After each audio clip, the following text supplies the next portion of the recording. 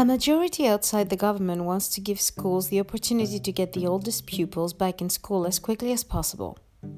The Minister of Children and Education, Pernille Rosenkrantz-Theil, won't comment on the proposal while Phase 2 of the reopening of Denmark is being negotiated. In 2012, the Ministry of Health said that a pandemic plan could not cost the state extra money. As a consequence, the Danish stock of protective equipment didn't get filled up.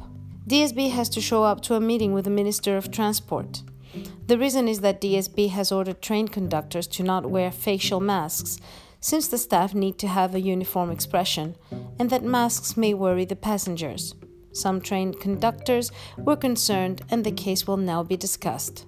The prohibition service reopens to a limited extent for visits to young inmates, as well as inmates with underage children from the 18th of May. A team of researchers found an antibody that binds to coronavirus and blocks the access to our cells. Professor of infectious disease at Rigshospitalet, Jens Ludgren, was very excited. With luck, this can become a new treatment for patients with COVID-19, he says. Dentists and dental workers can now refer their patients to be tested for corona ahead of treatments, even if the patients aren't showing symptoms.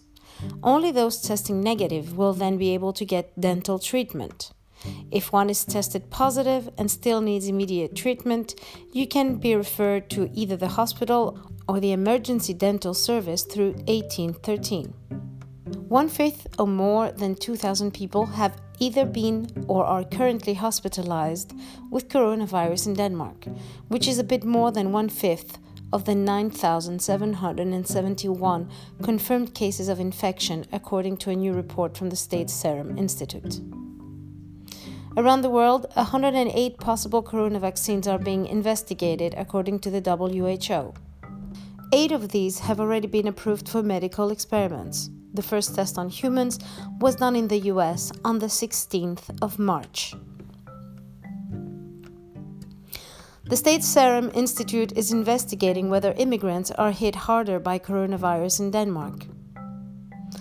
105 reports of infection with COVID-19 that are under suspicion of having been a result of one's work have already come in last week.